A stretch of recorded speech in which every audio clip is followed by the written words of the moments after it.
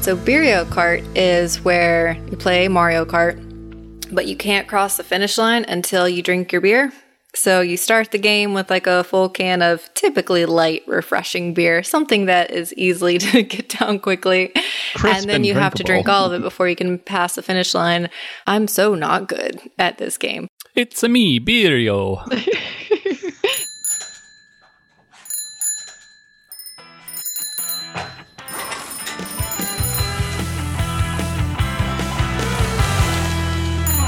Hello and welcome to another episode of The Bike Shed, a weekly podcast from your friends at Thoughtbot about developing great software. I'm Steph Carey. And I'm Chris Toomey. And together we're here to share a bit of what we've learned along the way. So, hey Chris, how's it going today? It is going well.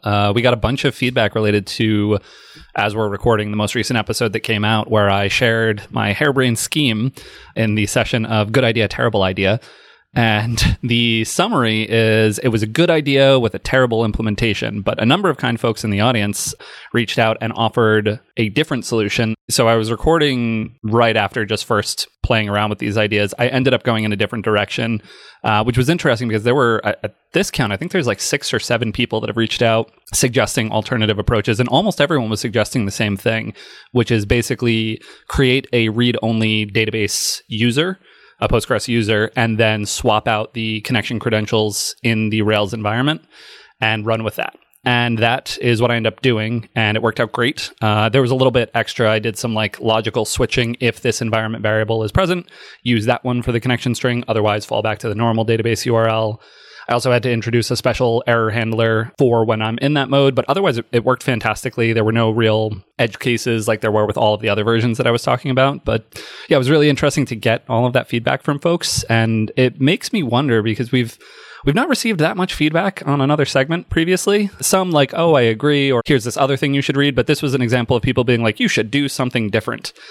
And it makes me wonder, are we normally just really like thorough in the things that we're sharing on the podcast? Or I was surprised by the amount of feedback and excellent feedback that people gave me. But I wonder why we don't get that kind of feedback more often. I can't imagine we're right that often. That doesn't seem true. Oh, come on. Have faith in us. I do. This thing's hard that we do when we're talking on the internet, and the idea that people on the internet don't have better ideas. This was a perfect example of the internet doing that thing that it can do, which is people positively, collaboratively giving feedback. But yeah, I'm just sort of surprised it doesn't happen more. Yeah, I'm with you. I think this is a great example where we just struck a chord with folks where they were listening to the problem that you were looking to solve and they had some great ideas. I was really excited when I saw a couple of those emails start to pour in as people were like, hey, I love the show. I have thoughts. And then they would dive into the idea of how to approach it. And I just get excited when I see people engaging us in return, because that way we know that people are listening and that they're engaged and interested. And there's a lot of great, smart people out there. And I'm excited that they reached out to share those ideas with us. I am intrigued about the approach that you took. I have 2 thoughts. One thing that did amuse me is as much as you and I love Postgres and we talk about always pushing as much complexity to the database as possible, that this is one of those areas that we didn't think about. I wonder how we could change the connections at the Postgres layer instead of doing it at the active record. So that was a really nice kind of reset moment. Be like, oh yeah, that's a great idea. And then a moment ago, you said that that's the approach that you went with and you introduced some error handling as well. I'm curious, what's the error handling that you're alluding to? The error handling was specifically if you are using a read-only connection, then if you try to insert any data, you will get a Postgres, it's like a PG read-only or something like that. There's a particular error class that gets raised. And so the way that I configured it was in the config database.yaml file, I have the URL for the production environment. The URL key in that YAML structure is set to be env read-only DB connection, I think I went with, or read-only DB URL, or env database URL, which is the normal one. So if I do have this environment variable set, then it's basically putting the app into read-only mode, and that will be the connection that's used for everything. Otherwise, it falls back to the normal behavior. It's just making the normal behavior more explicit. And then I forget where I actually implemented it. I think I did it at the controller level. I did a rescue from that particular error, but only if that environment variable was set. So basically, when I'm in read-only mode, then aggressively catch this particular exception, the read-only exception, and in that case, render a JSON error message. That was one of the key things that I wanted because the the mobile clients that I'm working with all expect JSON. And if I were the normal like Heroku maintenance on, that will spit out an HTML page of maintenance to them. And they don't like that. They try and parse that HTML as JSON, and it does not go well for anyone. So I was able to sort of build my own fake maintenance mode, turn it on with this environment variable, turn it off with it. So yeah, it was really just about catching that one particular exception. That was the nice thing, is by choking it down to that one point and using the read-only connection, it did simple, like I didn't have to think about all the different places. And it's, like you said, it's interesting that I didn't go there first, because that is sort of a theme in a lot of the ways that I think about stuff is, can I push this down to the database? Because I trust it more than I trust basically any other layer of the application. And what's interesting to me is everything I read on the internet started to point me to Rails solutions to this. And the thing that I ended up implementing, and the thing that multiple people in our audience have now been like, oh, you should try this, wasn't the first response, like when I did a Google search. So it makes me think that there's a blog post that should exist out there that says, hey, here's the thing. Yeah, I know I have to write it. I know what I have to do. I'm clapping for the people who can't see. But there's extra small subtleties, like the nature of how to capture the error.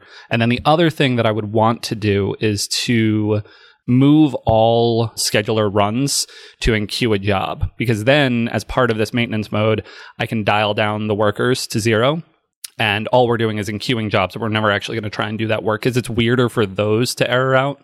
It still works fine because they're, I think, going to pick up the same environment variable. I did a quick scan of the scheduler runs that were potentially going to run. I was like, nah, if we miss a couple of those, it'll be fine. Or if I lose the data, if they happen to run, a lot of them are like catching statistics sort of things, background jobs of that nature. And so if I lost some of that data when doing the transition between the old database and the new one, that's fine. I could just recalculate it later. Yeah, I feel like a quick blog post that summarizes those different pieces would be useful, because, I don't know, I tried a bunch of other worse ideas for a couple hours first, and a bunch of people on the internet definitely all had this idea.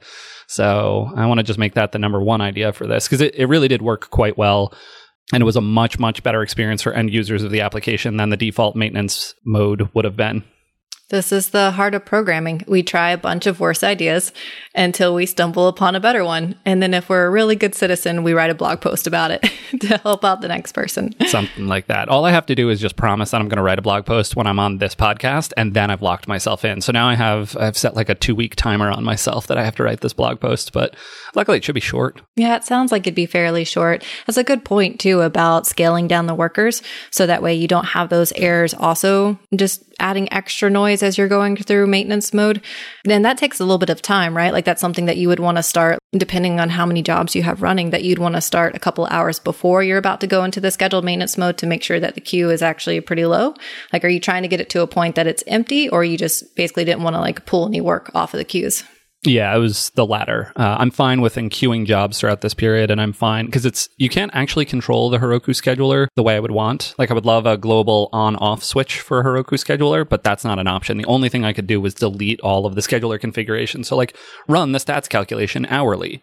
I would have to delete that and all of the others and then reproduce them after the fact if I wanted to like disable all scheduler runs. So instead, if all they do is enqueue a job, and then Sidekick is the thing that would actually do the work, if I dial down the workers, then I'm fine. And it's fine to have the queue build up during that time in my mind, as long as nobody's actually trying to do work. Cool. Yeah, all of that sounds good.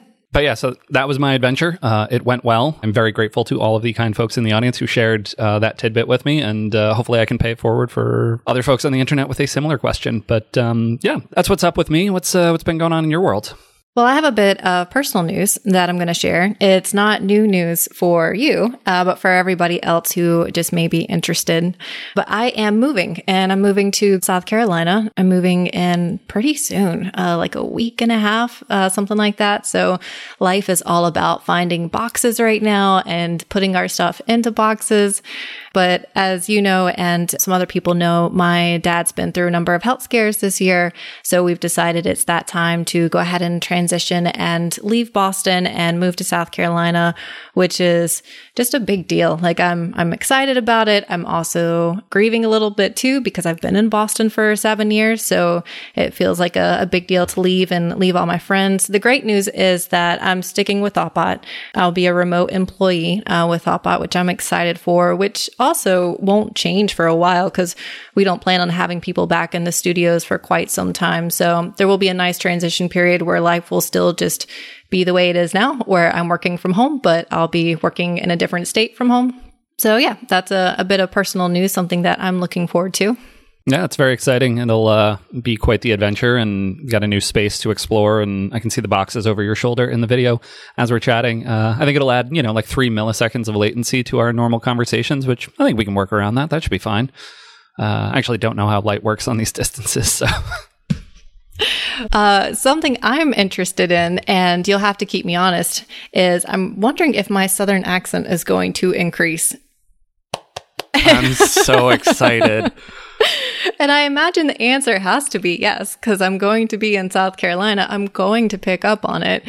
So that's going to be fun. We'll see which of my words start to suddenly incorporate more of a Southern drawl. Fantastic. I cannot wait. I will actually probably not comment on it, because if I do, then you might be like, oh no, okay, let me ratchet that back. But no. Let's find our truest selves. Now we're going to take a quick break to tell you about today's sponsor.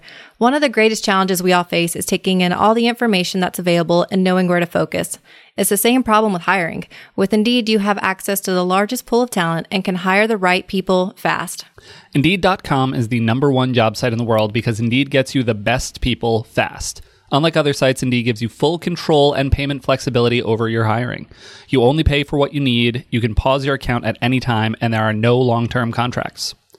Plus, Indeed provides powerful tools to make your search that much easier, like sponsored jobs, which are shown to be 3.5 times more likely to result in a hire. With 73% of online job seekers visiting Indeed each month, Indeed is going to get you the important hire you need, just like they have for over 3 million businesses. Right now, Indeed is offering our listeners a free $75 credit to boost your job post, which means more quality candidates will see it fast. Try Indeed out with a free $75 credit at Indeed.com/bikeshed. That's all one word, BIKESHED. This is the best offer available anywhere. Go right now to Indeed.com/bikeshed. Terms and conditions apply. Offer valid through December 31st. Thank you again to Indeed for sponsoring today's episode. In other news, more on the technical side, I have been playing around with some bundler options that I can pass to load specific gyms. So the application that I'm working on, and we talked a little bit last time, how I'm working with a new client and they're looking to take individual Rails applications and then merge and combine those applications into one Rails app. And they're looking to do that because right now they're feeling a lot of pain around duplication. So implementing features or maintaining code is duplicated across about 3 or 4 different applications. And there's also a tedious workflow of having to maintain all of these apps because they also have another shared dependency where they've extracted a number of that shared logic to a gem. But then each time they update that gem, then that also means they have like 11 other projects in which they then need to update with that gem version. So they're just feeling a bit of pain from having that particular workflow and then also looking for ways to really like collapse that duplication. So they're working on merging those applications into one code base, which has been an adventure. That's not something that I've done before, where they've just taken like all different code bases and merged them into one.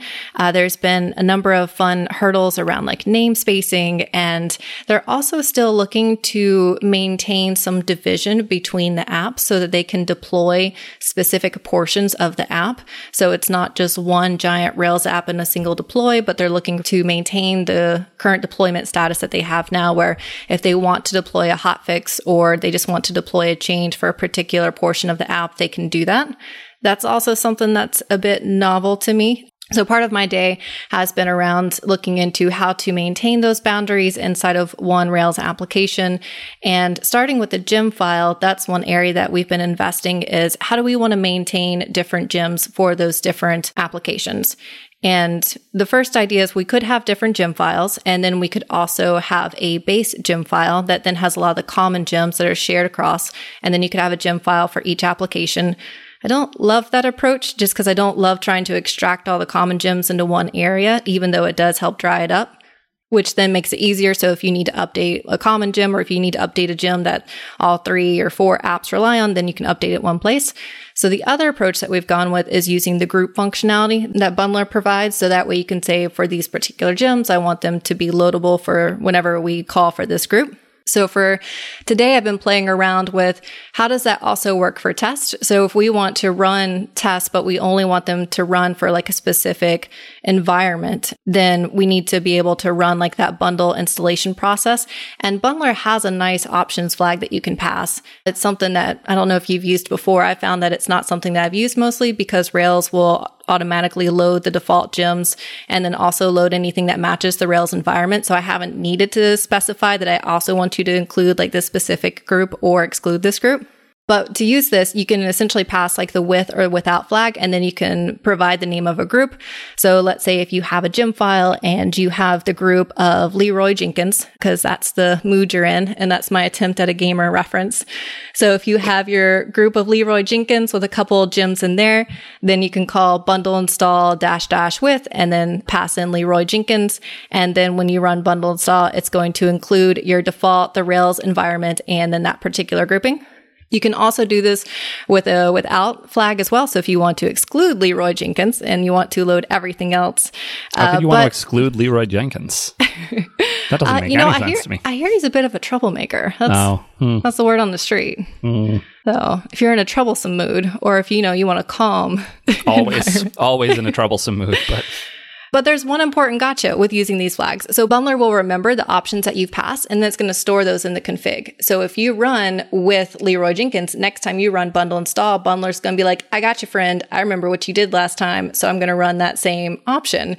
But it's totally surprising if you're not aware of it. So that's one small gotcha. But then Bundler in version 3, which hasn't been released yet, but they are working towards deprecating those flags. So instead of being able to pass in those flags and then it's going to get set in your config and there's some magic and it's going to be applied later and you don't realize it, now you'll actually set those explicitly. So you'll call bundle config set without or with Leroy Jenkins. So that way you actually know that you are setting this in the config, and each time you run bundle install, it's going to pull from that config file, which could still have a bit of surprise if you forget that you've done that. But it seems like a nice improvement, where at least it's a bit more obvious because you're following the similar pattern of you're explicitly setting something in the config versus you're passing in what feels like an options flag that should only be applied to that one run. It does feel a little bit like that feature is meant to be, this machine is a production machine, and therefore we should include the production gems or not. Or this is, I guess, tests, like we run development and tests. So that's an example where that kind of falls down. But it isn't. I've never quite heard of what you're describing so is this a Rails app that's going to be deployed in different configurations? Because that I find a really interesting concept that I've seen in other languages and frameworks, but not in Rails. So I'm intrigued by that. Oh, I'm also intrigued when you said you've seen that not in Rails, but in other applications. So I'd love to follow up on that one. But to answer your question, yes. So it's a Rails application that will be deployed, and then you provide specific environment variables to say, I'm deploying this portion of the app, or I'm deploying the other portion of the app. So say if you had like a messaging portion, and then if you had, I don't have a good example, but another option that you could deploy. I guess maybe that's vaguely similar to using the proc file. And so you have, this is my web process and it says bin Rails, run this thing. And then there's the jobs process, and that's going to be run Sidekick or run Rescue or whatever it is. So it's maybe similar to that. And that's the sort of thing that I'm thinking of in other applications where they have sort of a shared model runtime code, but then different entry points into that app and different ways that they're going to run. That sounds mostly true. I think that is correct. I think what I'm focused on at the moment, or the differences, are that right now there's a fair amount of branching. That's basically, if we are in this particular environment, then we load these routes, or we load these files, or we have access to these models.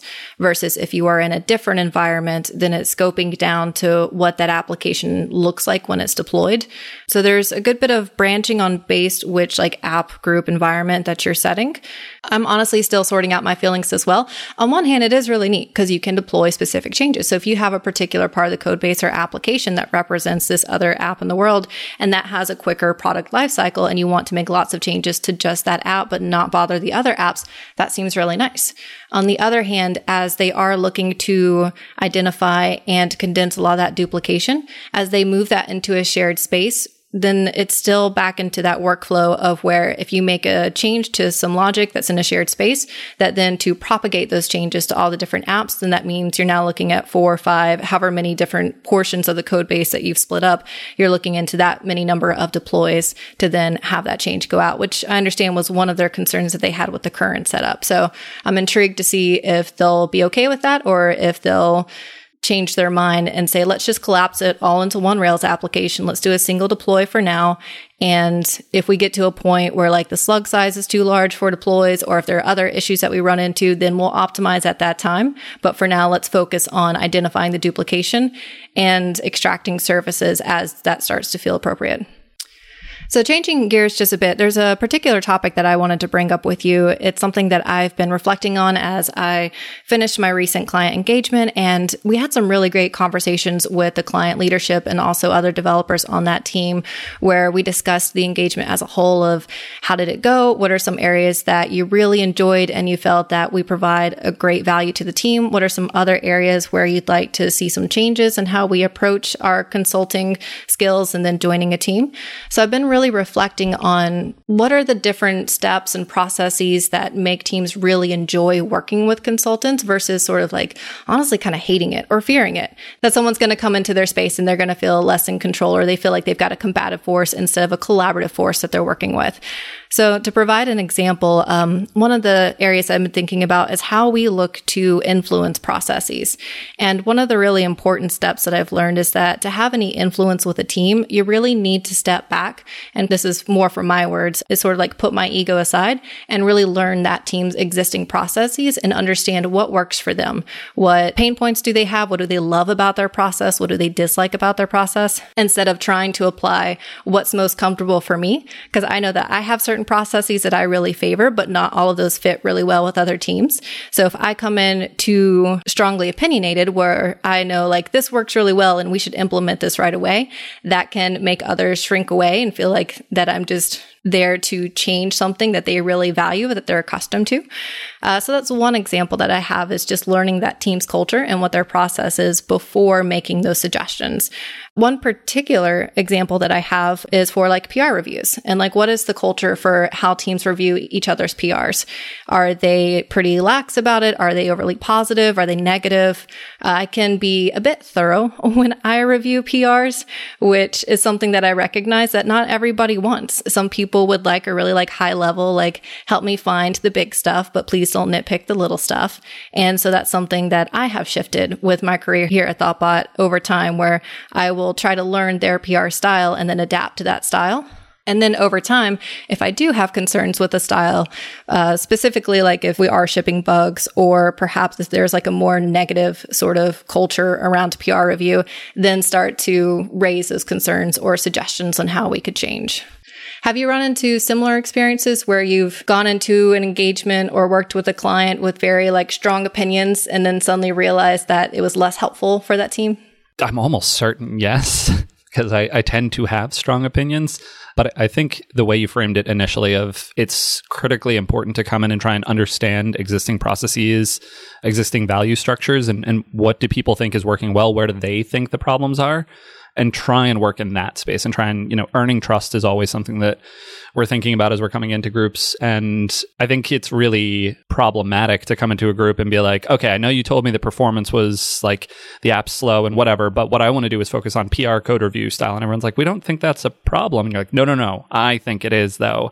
And now immediately there's like 3 different ways in which you've mismanaged that relationship and probably started to make some enemies. So I definitely have strong opinions, but particularly when I join teams, I try and be a little bit slower to start suggesting changes. I try and find places that like there's an alignment between what I see and what folks at that organization are seeing. And I start there as a place to like, okay, we're all in agreement that this could be improved. So let's talk about how to go about that, but make sure that we're starting immediately from a place of shared understanding. And then often the next group would be things that the organization has identified, but that I actually don't necessarily agree with. Like an example is I've gone into a number of organizations that were on the precipice of splitting things into microservices because they had a bunch of other things that were going on. And that was their intended solution. And so carefully, purposefully, I try and have the conversation of, let's take a step back and talk about what are the actual presenting issues here. What is leading you to believe that a microservice architecture will be a solution to that?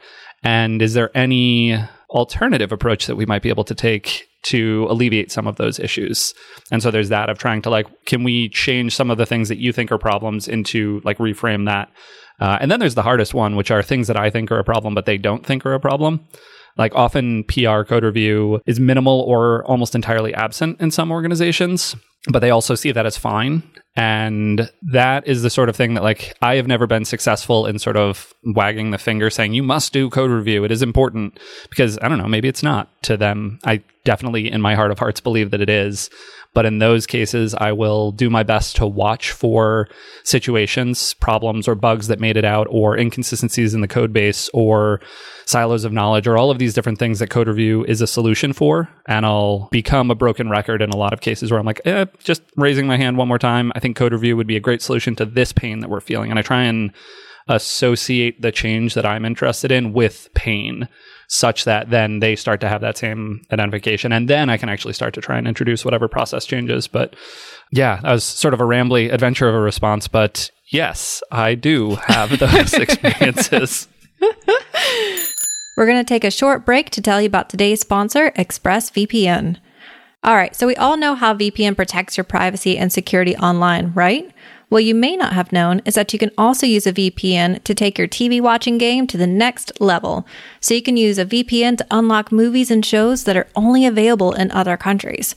For example, you could use ExpressVPN to binge watch Doctor Who on UK Netflix.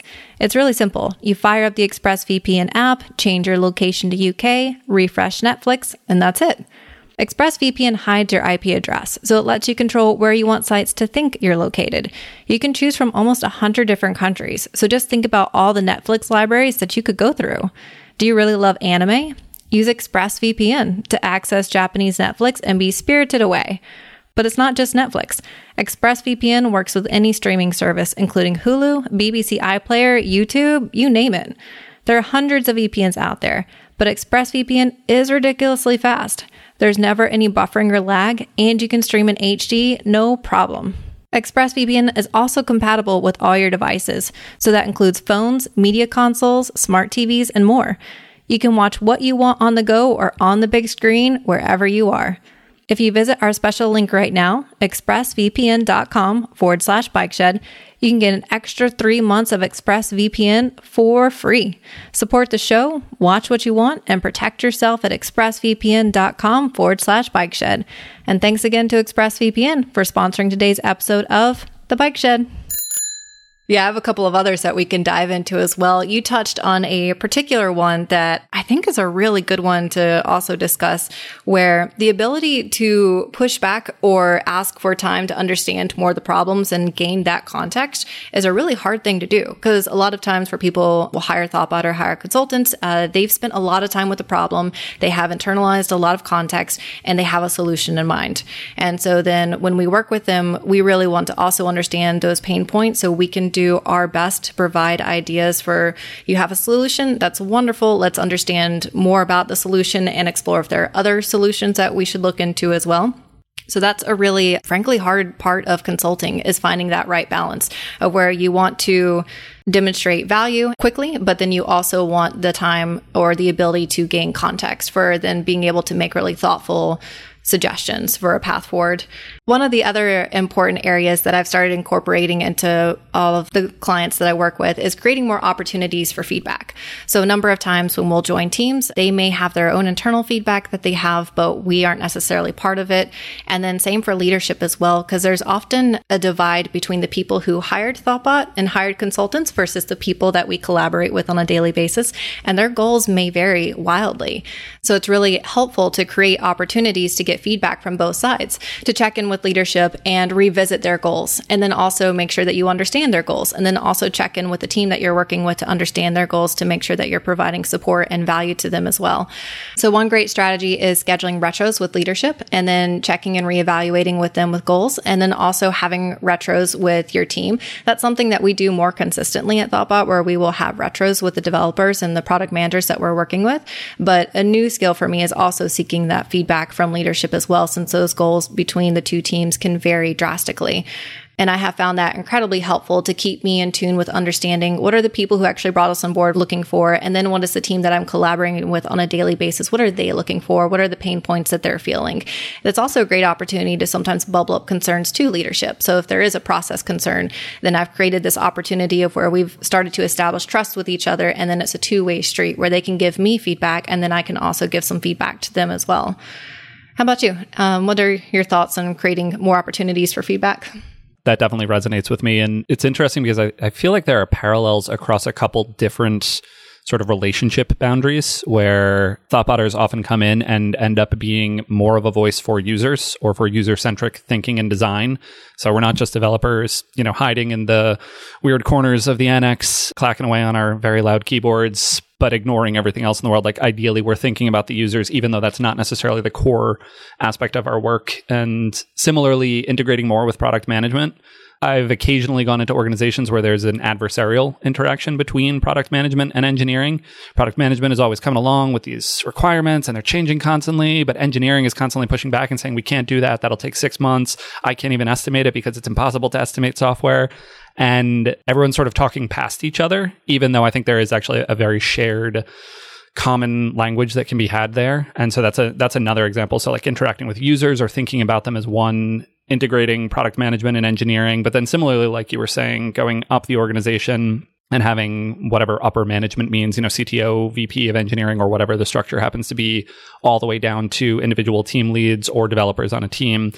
And we're often ones that find those discrepancies. Like, well, someone's saying this, but you're saying something entirely different. And then we can help encourage or facilitate those sort of conversations. And then ideally, like you said, have that be a more continuous process. So like retro within a small team, but really opening up those channels of communication so that different like customer support feels like they're a supported group within the organization and not people who come over and annoy us. And like, again, I've seen very adversarial relationships there where either customer support comes over and apologizes when they show up with a bug. They're like, I'm so sorry, but this user can't log in anymore.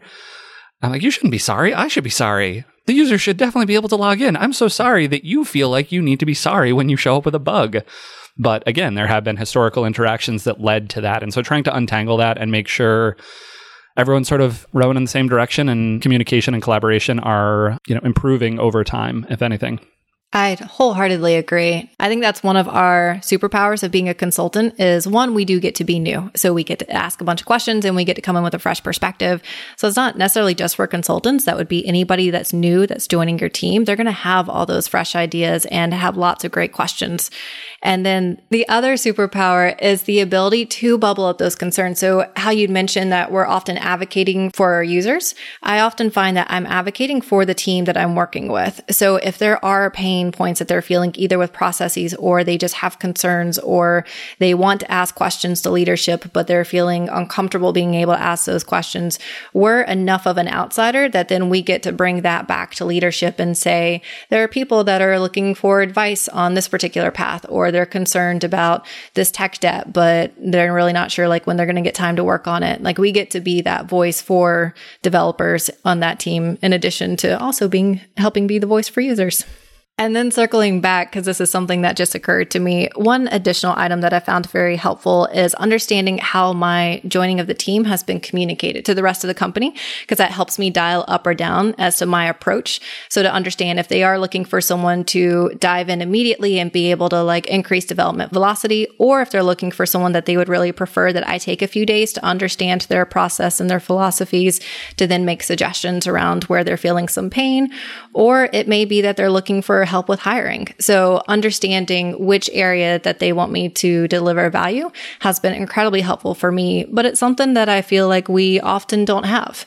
It's something that when I'll join a team, I have some concept of what they're interested in having worked on, but I don't really know how my presence has been communicated to that team. So even for clients too, like I feel like it helps them get the most value from a consultant when they share that information with the consultant that's joining the team, and then also creating those meetings and those feedback opportunities so that way they can hear more from the consultants and then also be able to give them direct feedback as well if they have any concerns.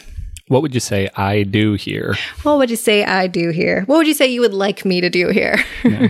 It's interesting. You're framing that as a conversation for the beginning of the interaction, which I definitely feel is important. But I think you're also referencing back to some of the other things that you're saying. The more continuous these sort of conversations can be, the better. And like I've definitely had the experience where I came in and the idea was like features. We just need to be shipping faster. So you are an extra set of boots on the ground. Please go make some code. And then slowly it starts to shift, and without having an explicit conversation around it, I may just stay in feature mode. But at some points, I've had organizations be like, actually, you know what, we think it might be useful. We've gotten out from under the backlog just a little bit. And now that we've got a little bit of breathing room, maybe you should actually switch to pairing with developers and focusing more on code review and standards and things like that, rather than just trying to write a bunch of code yourself. And I always find those transition points interesting. But if you don't have that communication channel open, and if you're not regularly checking in, then it's easy to miss those sort of inflection points where it might be useful to change the mode. Definitely. I think you have provided a very nice way to express what I'm trying to get at, which is the heart of like creating those cycles so that they are continuous throughout the engagement. Having them at the beginning is wonderful, but then having them throughout the entire time that you are part of that team is incredibly valuable and something that I am always striving to incorporate more. And I realize I'm positioning some of these tips that I've learned more from a consultant perspective, but I really think they're applicable to anyone who's joining a team. I just feel that I have learned a number of these processes that I've enjoyed and found value from because I have joined a number of teams and moved around a good bit. So it has helped ingrain some of the more valuable ways of collecting feedback and then ensuring that that feedback is consistent and not something that just happens at the beginning and end of an experience with a team. So you framed this conversation, which frankly I've really enjoyed, and I got to dial into some of the subtler aspects of the work that we do, but you framed it in terms of conversations that you had sort of offboarding with a client. And so I'm interested, was there anything more constructive or any feedback that, in the like start, stop, continue, was there anything in the start or stop buckets that were interesting to you or surprised you? Yeah. So a number of the things that I've learned, I often learn the hard way. So a number of these bits that I pick up, it's because I've gotten some feedback from somebody. The PR reviews was one very personal example of where folks were like, we really appreciate that you're thorough and that you give all these examples.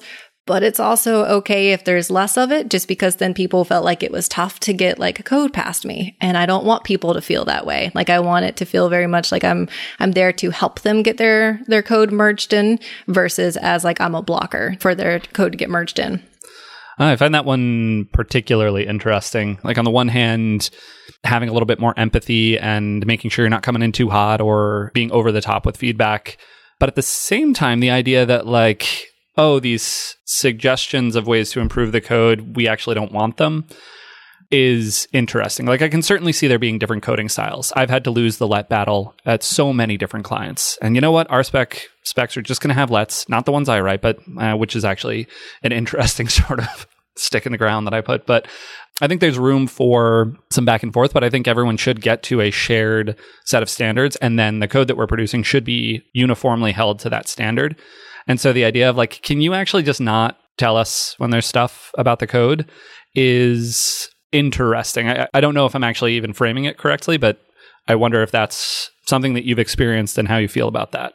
Yeah, I'm with you because there is a deeper conversation there that I'm just touching on sort of like the surface of, but I like that you're digging into it because I asked a similar question, or that was also my thought process is I'm like, well, I don't want to change my habits too much, or I don't want to change providing suggestions if I do think there's portions of the code that needs to be updated. So I think it was more of a conversation of, instead of saying, like, don't comment on this, maybe find other ways to work with that person and collaborate with them. Because if it's someone who is feeling perhaps overwhelmed by comments, so if there's something that they've implemented that totally works and it's tested, and then I have a refactoring of idea of, well, what if we extracted this into a query object or something like that?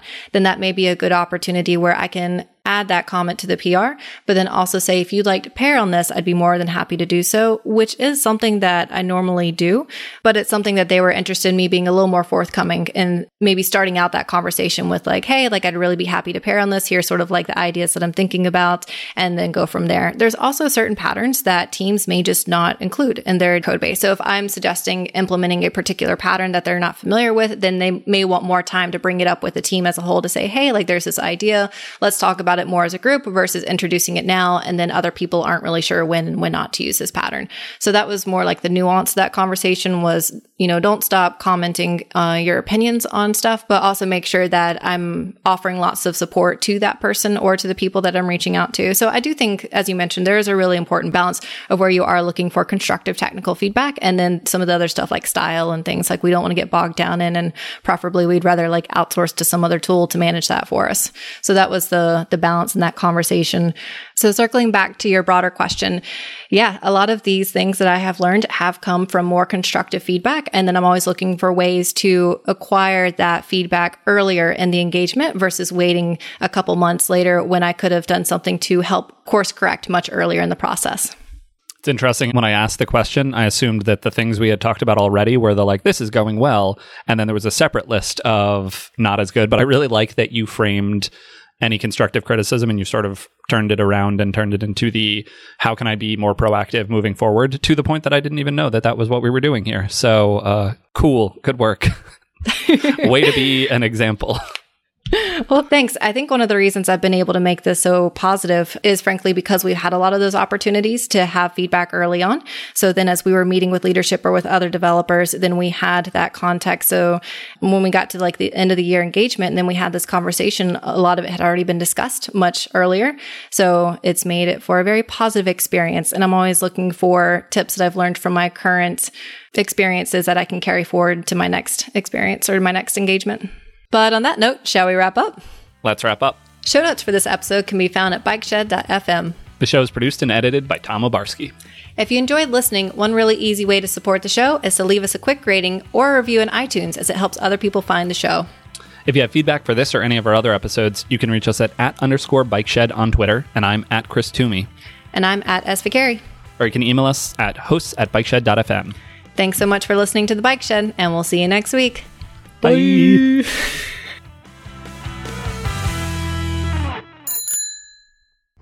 This podcast was brought to you by Thoughtbot. Thoughtbot is your expert design and development partner. Let's make your product and team a success.